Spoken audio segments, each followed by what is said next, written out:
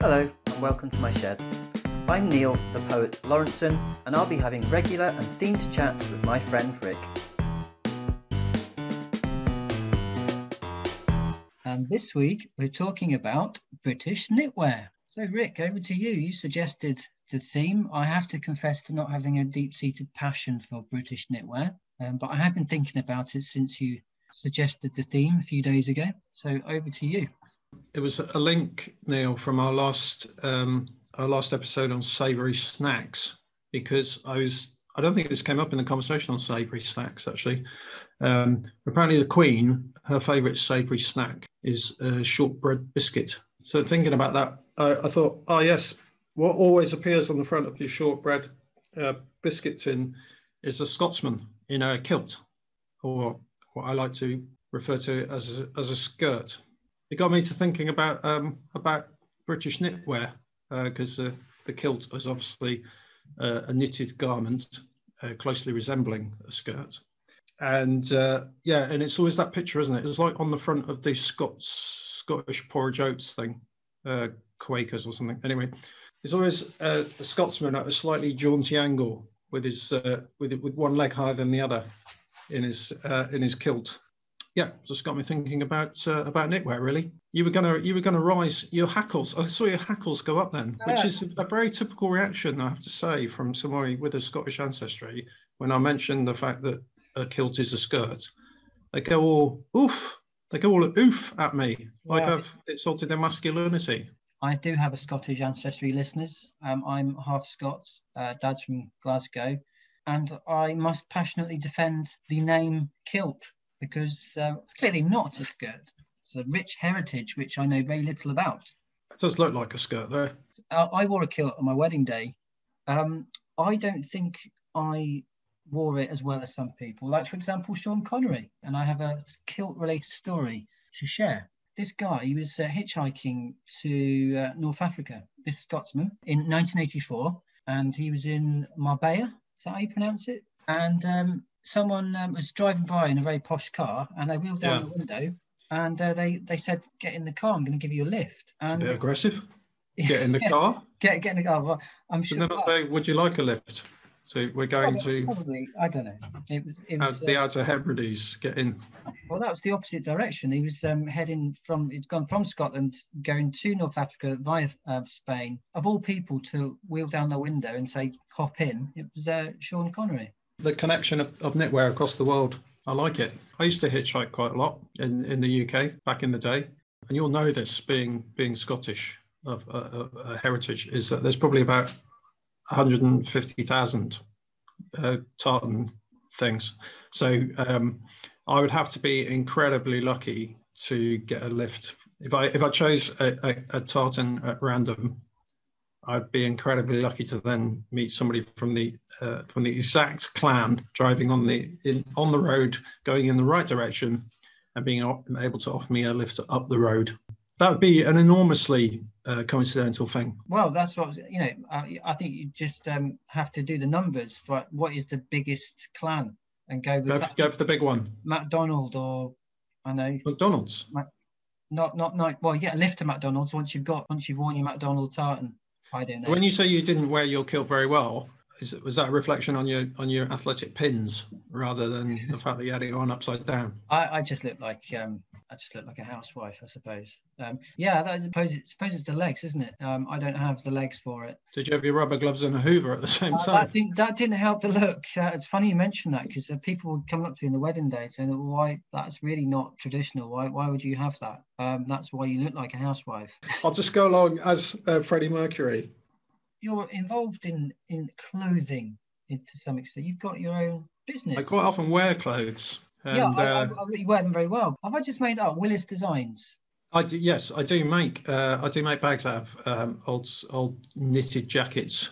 But yeah, I'm a Harris tweed is one of my favourite ones to use. If I find an old Harris tweed jacket, and it's obviously got to be in a state of disrepair for me to take it all to pieces, because otherwise it would be worth about 60 quid. But they turn up in charity shops every now and again. But they're lovely tweedy material to use. But did you know, this is an interesting fact about Harris tweed. It's the only fabric to have its own Act of Parliament. Because Well, what happened was in the original in the history of Harris Tweed obviously originates from crofters and hand making, and then they created something called the Harris Tweed Authority, which was a legal body which was set up and is protected by law, hence the Act of Parliament, and it was set up to defend the reputation and historic production methods of Harris Tweed. Wow. Because it only used to be on the Isle of Harris that you could make it. Now it's gone a bit further afield, like Lewis and Uist. Is that how you pronounce it? Uist. You can make Harris Tweed on those obviously under the Harris Tweed Authority rules and regulations. Last time we were talking about savoury snacks. Melton Mowbray pie awarded protected geographical indication status by the EU in 2008, which basically, in layman's terms, a Melton Mowbray pie is only a Melton Mowbray pie if it's from Melton Mowbray. That's how I understood it. So Harris Tweed had this act to protect its sort of geographical origins. And its production method, which is a wee Scots person sat on a stool with a loom. That's the production process. Watching the shuttle go like left to right, and then doing the thing with the thing in front.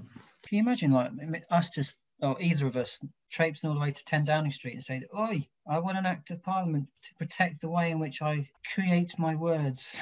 The way I write my comic poetry. Yeah. I want you to protect it under law.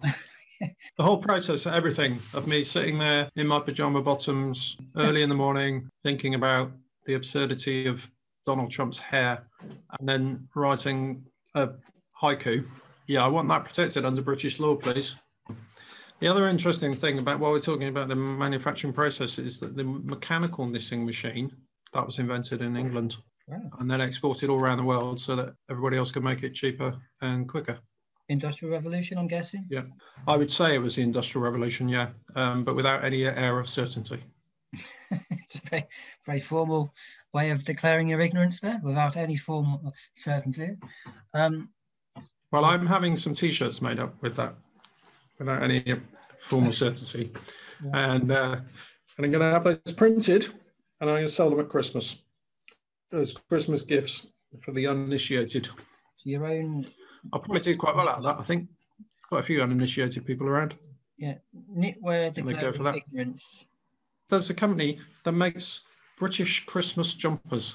I'm not going to tell the name because that would be advertising, but that just Google it or something. British Christmas jumpers, and their whole range is just jumpers for Christmas. I thought, well, that's very niche.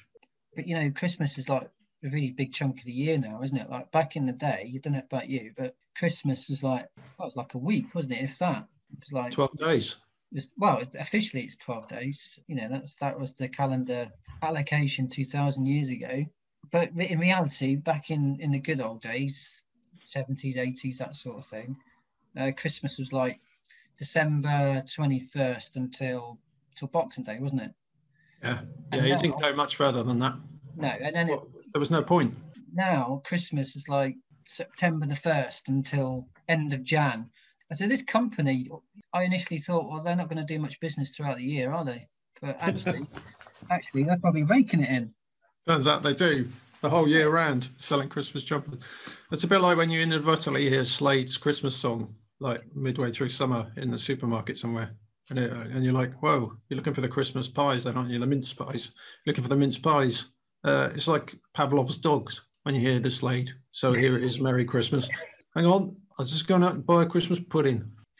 Anyway, Knitwear, that was a great Harris of Skye story there. I've got other facts to share with you, Rick. Oh, I've got a poem to share, actually. Is it one from the great Simon Armitage? How did you know? We love the poet laureate. I have to admit, though, this poem I'm about to read is a little bit more tenuous than the other two that I've read. Yeah? I love a tenuous link. Is that a form of knitwear as well? A tenuous link? Yeah, I think it's actually it's a stitch in knitting. The tenuous link. Is. I think it's where you join. Like when you if you knit a sweater pullover, not a cardigan, but a pullover. When you join the arm to the body of the pullover, you use the tenuous link. It's a stitch. I know so little about knitwear. I don't know whether you're pulling my leg.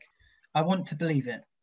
Okay, this poem is called, it's from Book of Matches, published in 93. It's called Cataract Operation. The sun comes like a head through last night's turtleneck. A pigeon in the yard turns tail and offers me a card, any card. From pillar to post, a pantomime of damp, forgotten washing on the washing line. So in the breeze, the olé of a crimson towel, the can-can of a rah-rah skirt, the monkey business of a shirt, pegged only by its sleeve, the cheerio of a handkerchief. I drop the blind, but not before a company of half a dozen hens struts through the gate, looks around the courtyard for a contact lens. Ah, very good. And you know, you've inadvertently, it wasn't just a tenuous link with the tenuous link, but the cataract is also a sewing stitch. It's a miss stitch actually. So if you drop a stitch in knitting, that's known as the cataract. That was more linked to knitwear than you had originally thought.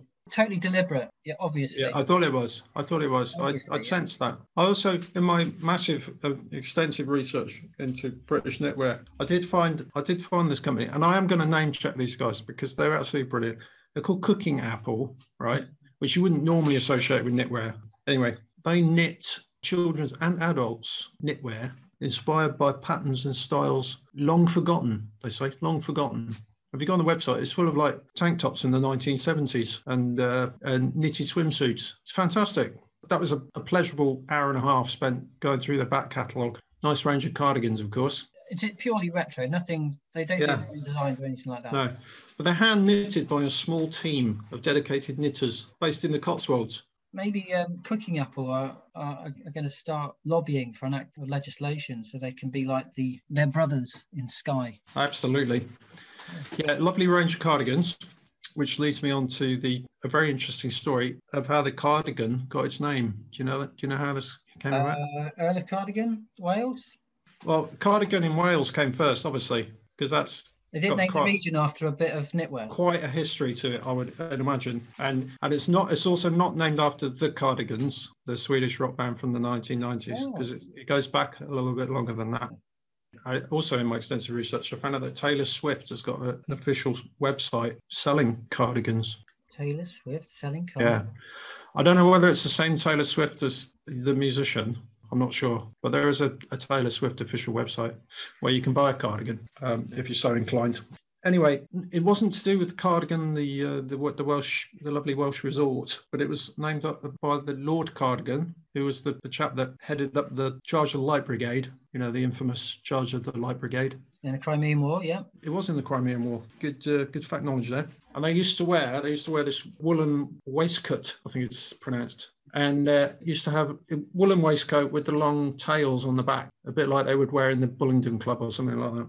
And anyway, he inadvertently burnt the tails of his waistcoat in the fireplace, and hence the cardigan was born. I like to think he was probably trying to light one of his own farts, and it all went wrong. I didn't know that about the burning garment spawning this wonderful piece of knitwear. That's an amazing story. I don't believe it. Traditionally, it has buttons in the front. Buns? Buttons. Buttons. I say buttons. Yeah. Tasty snack while you're on your way. I was going to, unless you want to say more about cardigans, of course, I was going to talk about shrugs. Talk about what? Shrugs. What's a shrug? A shrug is something that has truly been burnt in a fire to the point where all you have left is enough material to cover, your shoulders, really, and a little bit of your back. A bit like a thick scarf. It's not wrapped around your neck. It sits daintily on your shoulders. If you are a female, although why a man can't wear a shrug? I bet the Scottish wear it. They like to wear a kilt that closely resembles a skirt. I dare you to say that in a Glaswegian boozer. Down the pub in the Govan. Dare you to say, you know what, I think you'd look really good. In a shrug. Yeah, in a shrug. Yeah, what you need, you don't need that Ranger shirt. You know, get rid of that. Put on a little shrug. Perfect little bit of knitwear. I don't think I'd make it out the door. I think you'd be made into knitwear, yeah. I think I would. You would. Shredded. I'd be like reused, like recycled knitwear, I would be.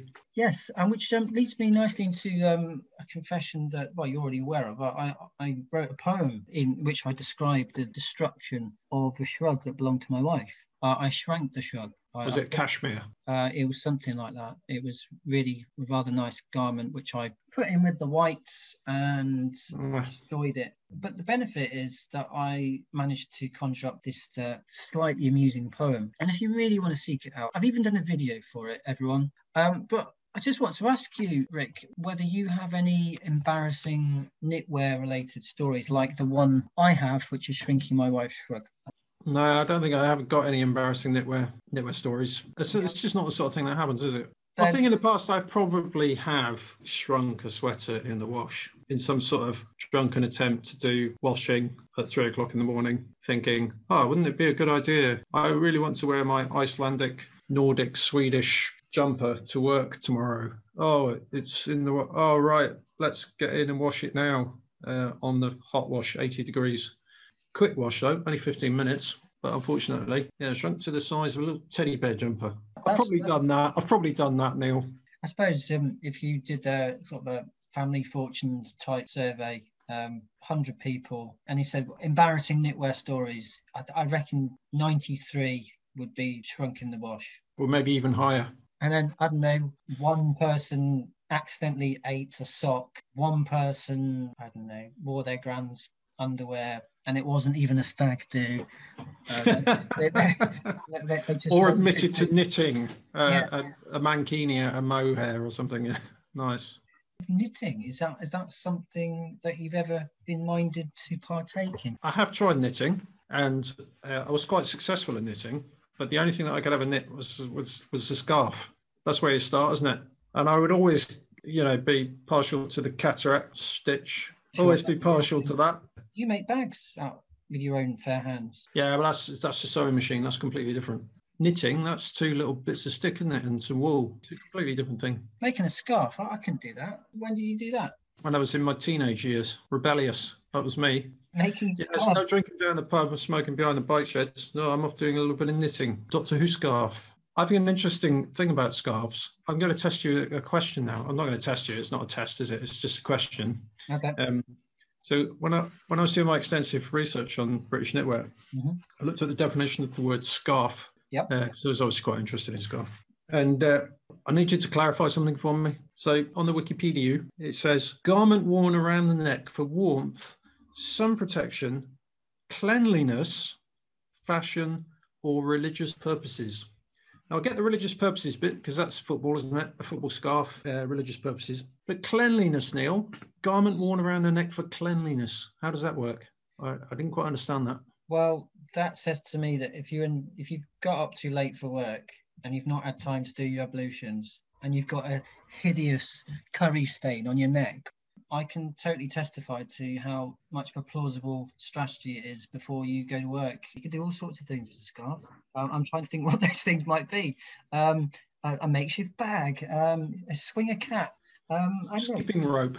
Skipping rope, yeah. A belt, all sorts of things. None of those incidentally were mentioned in the Wikipedia description of scarves. And I think they've let themselves down. They've not been very creative. But then this is one reason why I like the Armitage poem so much. It's a sort of a different way of looking at normal things. That, use metaphors and just sort of thing a poet would do.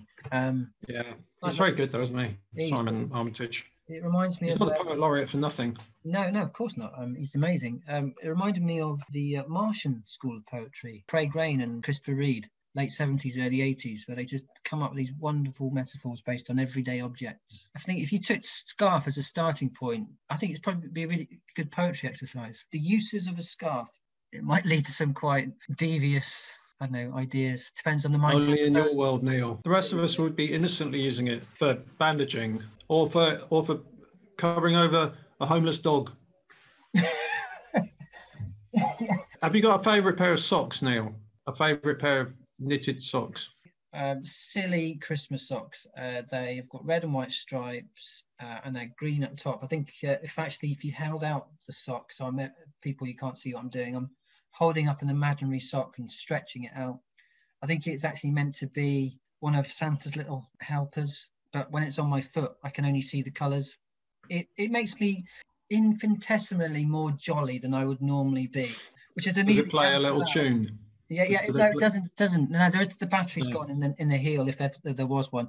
Anyway, what are your favourite socks? That's tricky, I definitely have a favourite T-shirt, but the favourite socks, I don't know. I'm wearing a pair of socks at the minute, which are kind of like, do you know the Pringle pattern? It's kind of like diamond shapes. Yeah. There are other knitwear manufacturers. They're in that sort of shape in the rainbow colours, and I quite like in those. Quite jolly. They're bringing a little bit of cheer to this apocalyptic world in which we live, which can be done instantaneously with a pair of rainbow coloured socks. Yeah, well, I'm all for brightening up the world through knitwear. Just before you go, Rick, I meant to say, when I was reading about Fair Isle jumpers, you know how Google just generate questions. What is the most beautiful jumper? Which I thought was a lovely question just to randomly pop up. And I looked up at the definition of shrugs, which I meant to refer to earlier. A shrug is a woman's close-fitting cardigan or jacket. So yeah, it's been really educational. It always is. Gonna have to go. But yeah, looking forward to catching up next time. Thank you, Neil. Thanks for inviting me. I can feel a draft coming in from the open door of the shed. Yeah, I've just put my scarf on. Yeah, take care. Be safe on the way out and the way home as well. Cheers.